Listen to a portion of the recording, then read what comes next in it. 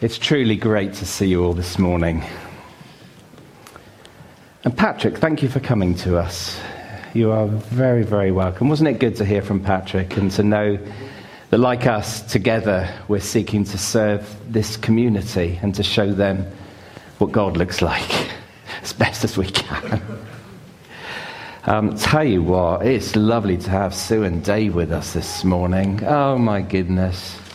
Doesn't that bring back loads of memories over the years? That's how old they are. But it's lovely to have them here this morning.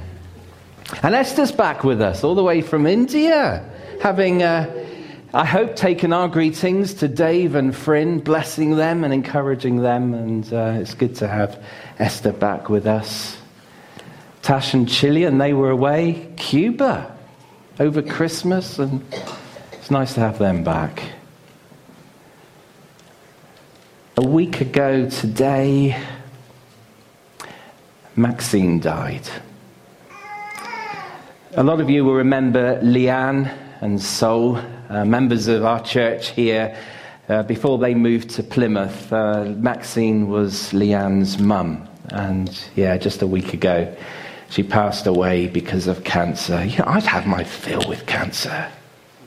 Really have. Kind of want to say enough is enough. And isn't that what the church is all about? To declare the kingdom of God. To declare his salvation, his healing, his wholeness. I hope and I pray, and my expectation is for 2019 to be a good year. A good year for us, yeah. Good year for the church, a good year for our community.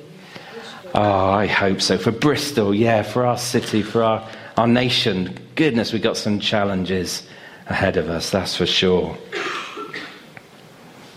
The book of Luke is one of the 4 gospel accounts in the Bible. The others being, you may know, Matthew, Mark, and John. And the Gospels, in essence, tell us very simply the story of Jesus. His birth, his life, his death, and his resurrection. But the fact that 4 people wrote their account of the life of Jesus that we have in our Bibles today, and that's the start of the New Testament part of the Bible, Matthew, Mark, Luke, and John, the 4 Gospels, it kind of begs the question, why are there 4 accounts of the story of Jesus? Surely one account would do, and wouldn't one be easier, simpler, and, dare I say, less confusing? And I want to make a couple of suggestions in response to this question as to why we have 4 Gospels, 4 accounts of the life of Jesus. The first point with this in mind is the wealth of diversity. If 4 people witness the same event, you can be sure you will hear different things about the event, a different perspective, and varying details. One will notice something, and someone else will notice something else. So actually, 4 people witnessing the same event, I feel as though you bring with that a depth and a scope of the story, of the whole story, when only one account wouldn't quite capture the whole thing. I kind of think that's good, isn't it? We can expect these 4 writers of the 4 Gospels to bring different perspectives of this story to us. The story is told, in fact, of 4 people who were visiting and viewing the Grand Canyon: an artist, a geologist, a pastor, and a cowboy. As they stood on the edge of the massive abyss, each one responded with a different perspective. The artist said, what a beautiful scene to paint. The geologist expressed, what amazing examples of rock formations. The minister cried, what a wonderful demonstration of the handiwork of God. And the cowboy uttered, what a terrible place to lose a cow. They all saw the same thing, but they were looking from a different perspective. And I guess under that, do you know what I want to say to us?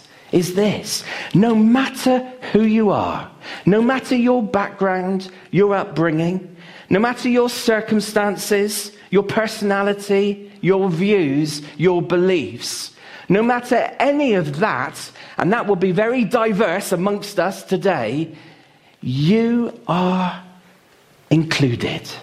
You are invited. You are welcome here.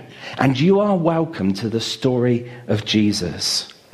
I guess my challenge to you would be this: know that Jesus wants you for who you are, and follow him.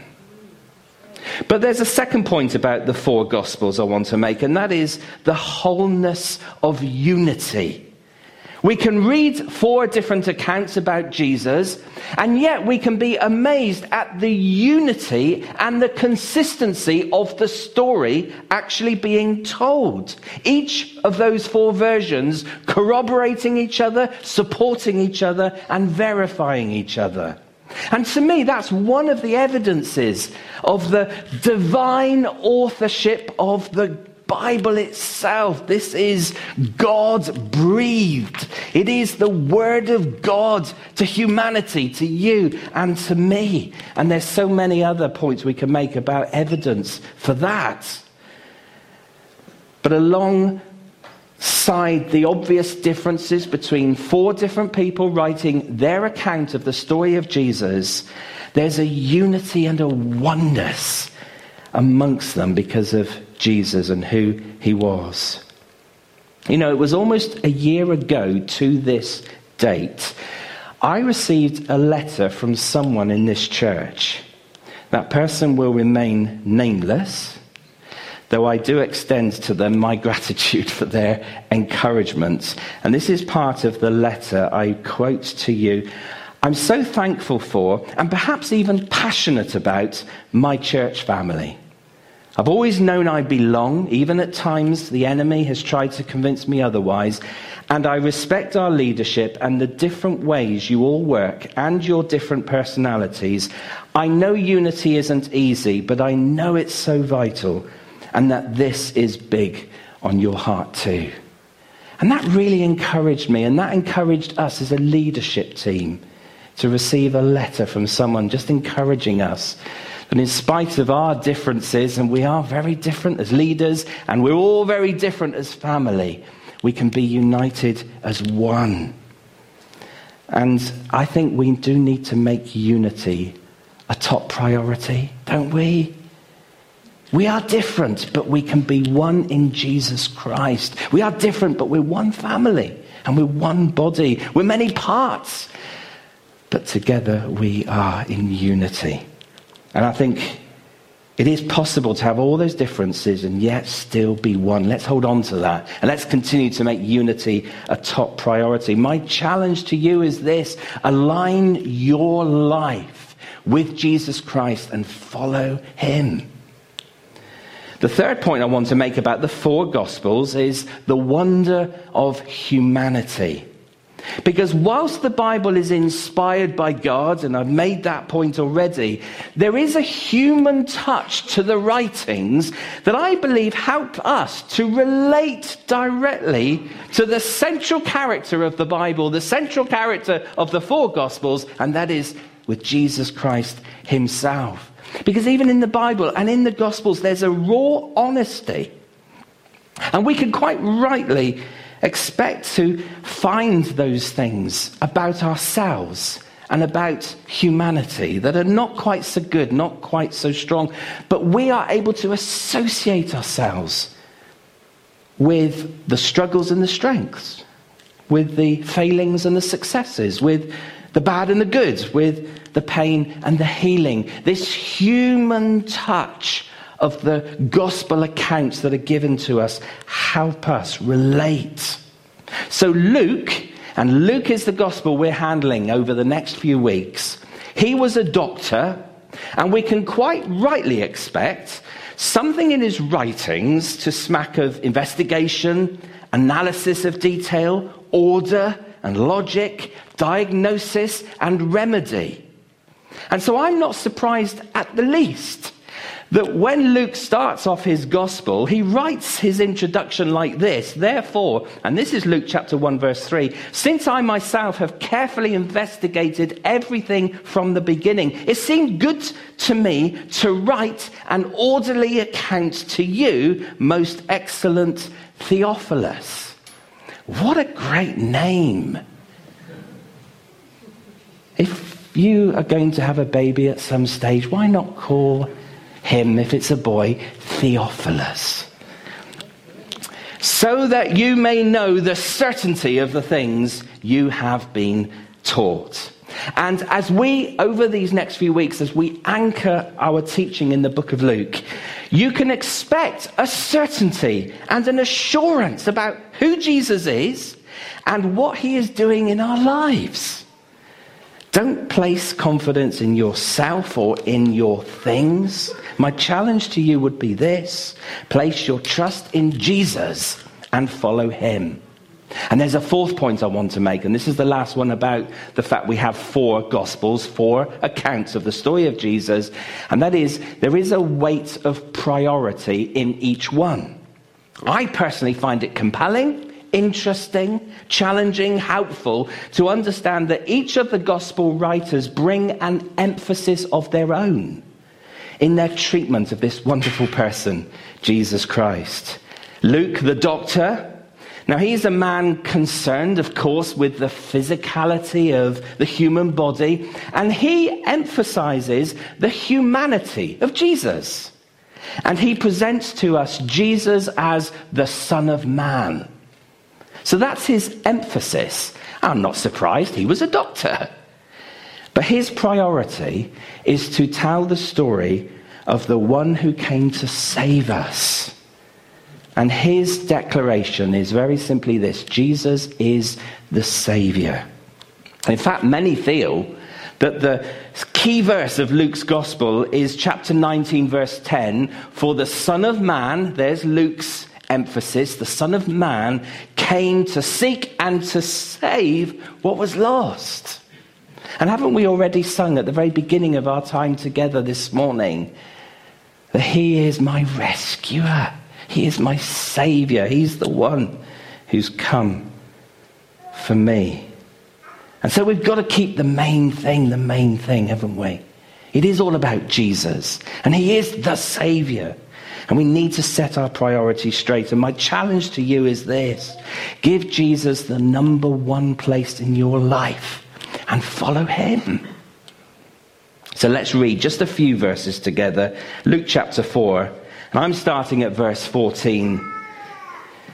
Luke chapter 4 and verse 14. Jesus returned to Galilee in the power of the Spirit, and news about him spread through the whole countryside. He taught in their synagogues, and everyone praised him.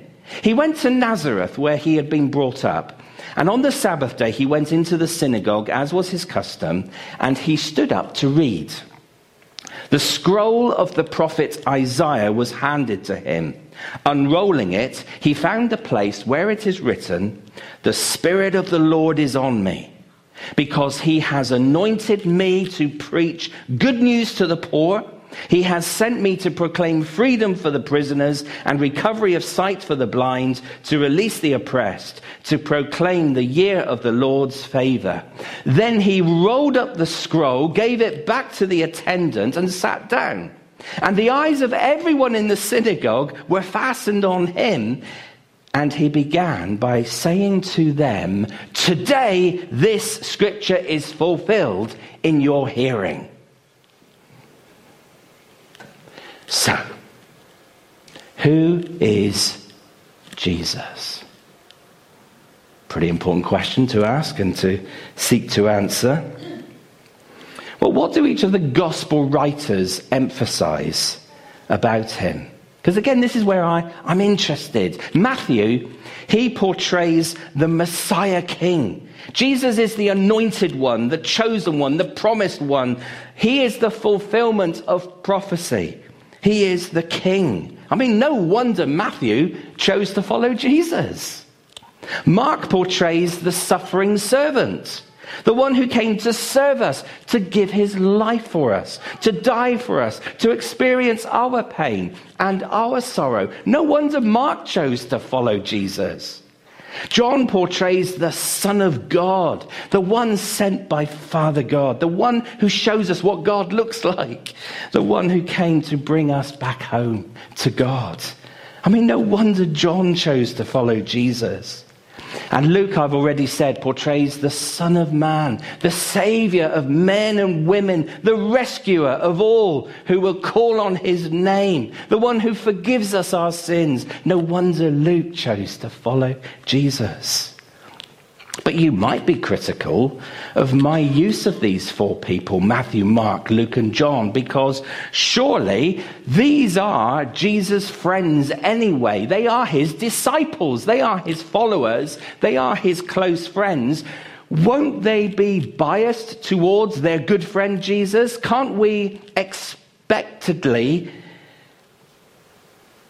anticipate them speaking well of Jesus? I think we can, but actually we've only got to read on a little bit further in that 4th chapter of Luke where I read from to find that there are those who could not possibly show any bias, from those who actually declared who Jesus was from a perspective of not being a friend, not being a follower, in fact the opposite, even being his enemy. So in verse 33 of chapter 4, in the synagogue, there was a man possessed by a demon, an evil spirit. He cried out at the top of his voice, "Ha! What do you want with us, Jesus of Nazareth? Have you come to destroy us? I know who you are, the Holy One of God." Well, there's no bias there, is there? There's no partiality there. An evil spirit declares, "I know who you are, the Holy One of God." And then later on in chapter 4, moreover, demons came out of many people shouting, "You are the Son of God." Jesus really is the Savior, the one worth following. His friends declared who he was. His enemies declared who he was. And Jesus taught in their synagogues, and we read, everyone praised him. They were just amazed at him. All the people were amazed and said to each other, "What is this teaching we're hearing? This authority and power." He gives orders to evil spirits and they come out. Oh, goodness me, Jesus. What a wonderful person, the Son of Man. What a wonderful Savior, the Son of God. Why did he come? I kind of think all the norms and expectations from a human perspective will assume Jesus has come for the privileged, the wealthy, the famous, the worthy, because our culture and our society, and I think I'm speaking on the part of the country that I'm living in, the wealthy west of our world, that there is a culture and society which has a default setting of ranking wealth, fame, and popularity as the highest priorities. But Jesus says, quite the opposite. I've come for the poor. I've come for the prisoners, the blind, and the oppressed. And more than that, I've come to rescue them, to preach good news to the poor, to proclaim freedom for the prisoners, recovery of sight to the blind, to release the oppressed, those whom society rejects and spurns and casts aside. Jesus says, welcome, I've come for you, come to me. And I kind of find that as Jesus declares this, his manifesto, this, his mission on earth, to be honest, it's quite close to our own little vision as a church for this current year. We declared it back in September for this academic year of rebuilding and repairing and restoring. And Jesus is saying, look, this is what I've come to do. For the poor, for the oppressed, for the prisoner, for the blind. And I love Jesus' clear declaration of why he came. I find myself all too easily doing this. I wonder if you do as well. It's too easy to excuse ourselves from the work of Jesus Christ because, and this is the theology, this is the argument, this is the logic, Jesus was Jesus. He was the Son of God. He could do miracles. He was amazing. He's the Savior of the world. He's the light of the world. I can't do the work that he did because Jesus is Jesus and I'm not Jesus. It's too easy, isn't it, for us to make that our excuse. Do you ever do that? I can't. And that's the default setting. I can't do that. I can't talk to that person. I can't talk about Jesus. I can't do that. I'm not Jesus. And it does beg another question around, how did Jesus do this? I mean, it's true, yes, none of us could die for the sins of the world, but Jesus did. But I think Jesus does want us to preach good news to the poor. He said, that's why I've come. Don't you think he wants us to do the same? I've come to set the prisoners free. Isn't that what he wants us to do? I've come for the oppressed, that they might be released. Isn't that what we're called to do as well? We can't excuse ourselves from the work of Jesus Christ. We've got to jump right in and do it. And I know it begs the question, but we're not Jesus. No, we're not. How did he do it? In many ways, it's the same way that we do it, because he modeled it. He showed to us the how. Not just what I want you to do, but this is how I want you to do it. And the answer's already been given in our reading, to be honest. Because Jesus had, yes, he had restricted himself in a human body. He took upon himself the nature of a servant. He humbled himself. He did not grasp onto equality with God. He came as the Son of Man. This is what Luke is telling us. He was human like you and me. Fully human, fully God, yes, but fully human.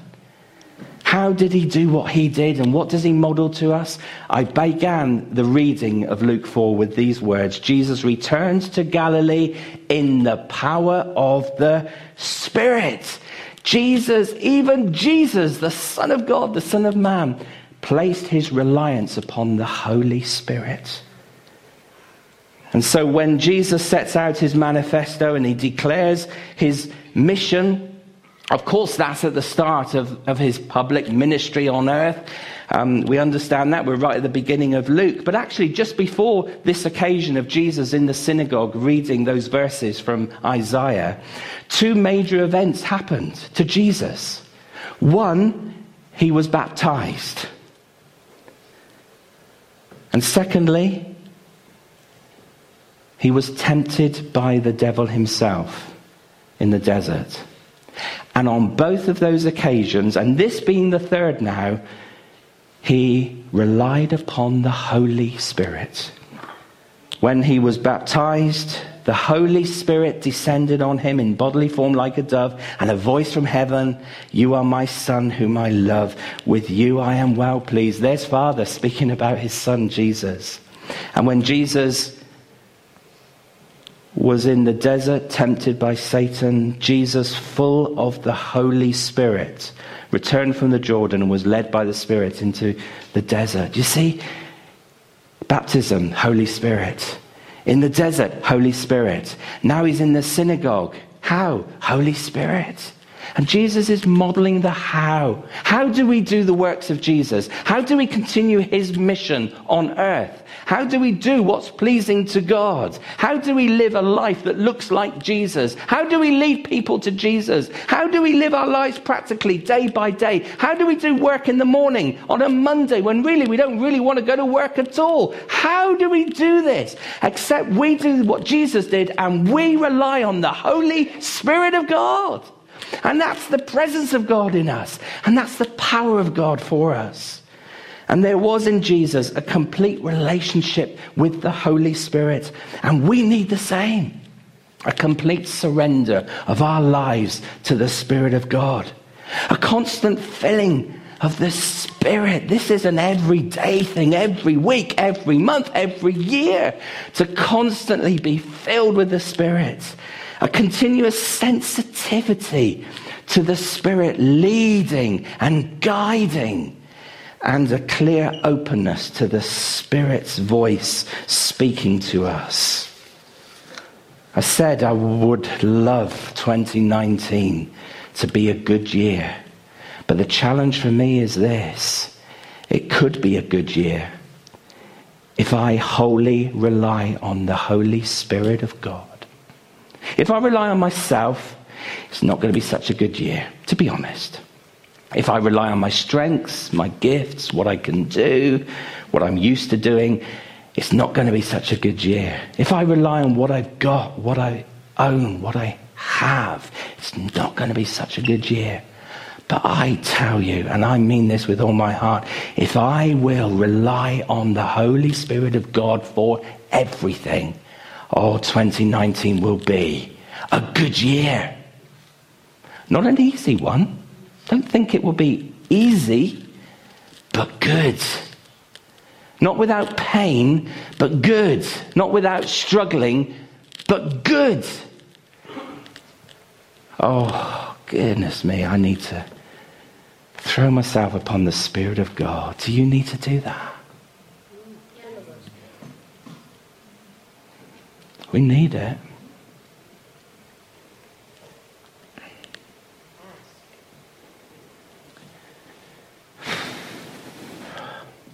I wonder what the code is, eh?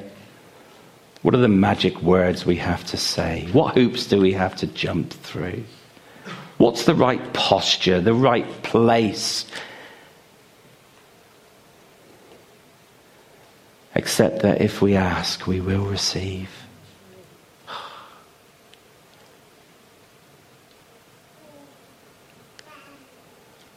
Wouldn't it be good if we did that? Should we do that now? I'm going to ask the bands to come up and lead us. We've got time. The band are just going to lead us in worship, and we'll stand, we'll sing together, and we'll worship. But can I ask for two things of us together? One is, if you need prayer, and some of you do, we'll have people at the back of this room to pray with you and to pray for you. So everyone's going to be stood. They won't look at you. They're looking at the front. They're trying to look at the words and singing. Take some courage and go to the back of this hall. Meet with one of the people stood there and let them pray for you over the matter you bring. Let's do that together. If you've never done that ever before, in a kind of public way, I'm happy on my own doing it in my seat. Thank you very much. Oh, dear me, how many times can we say, where two or three are gathered, God is present. Where two gather and agree together, God does it. So meet with someone and get them to pray with you. But wouldn't it be good if collectively, together, individually as well, but collectively, we just said, Holy Spirit, would you come? Would you come upon me? Come into my life all over again. Wash me clean. Light up those dark places. Help me unlock the doors of those compartments of my life that I shut off from you. And Holy Spirit, I surrender my life all over again to you. And Jesus, I choose you. I choose to follow you. Are you up for doing that? First Sunday of 2019, committing this year to following Jesus, to surrendering our life to the Holy Spirit. If you want to do that on your own in your seat as we're singing, do that. If you need to go to someone in this room and they're across the room, please leave your seat and go to them and say, you're my friend, I trust you, would you pray with me? Could we pray together that the Spirit would fill us both? If you want to just gather around in little small groups. We're not really good at doing this very spontaneously, are we? But I'm inviting you to consider that. Just where you are, 2 or 3 or 4 of you, say, let Stuart carry on with the singing. He's got a good voice. We'll do the praying and we'll just invite the Holy Spirit of God. Let's stand, shall we? getting the band to lead us in worship. We're going to pray. And those are the offers for this morning. We've got a little bit of time before the service is over. But I know I need the Spirit all over again. I need him more and more. I know I need to surrender parts of my life that I'm holding on to with a fist that's closed. I need to just open that up to him and say, it's yours. Thank you, Father God, that you sent your Spirit and you offer him to each and every one of us, that to all who would call upon the name of the Lord, you will save them, you will forgive them, and you will bless them with your Holy Spirit. You will fill all those who ask. You will come into our lives and be present. You will bring your very power into our existence and into our living. And Holy Spirit, we say to you right now, you are so welcome here. You're welcome in my life. You're welcome in our lives. You're welcome in this church. We surrender ourselves to you. Lead us, guide us, and speak to us with Holy Spirit voice that we recognize and we can hear. Spirit of God, come upon us for the sake of this broken world. Come into us for our own sakes.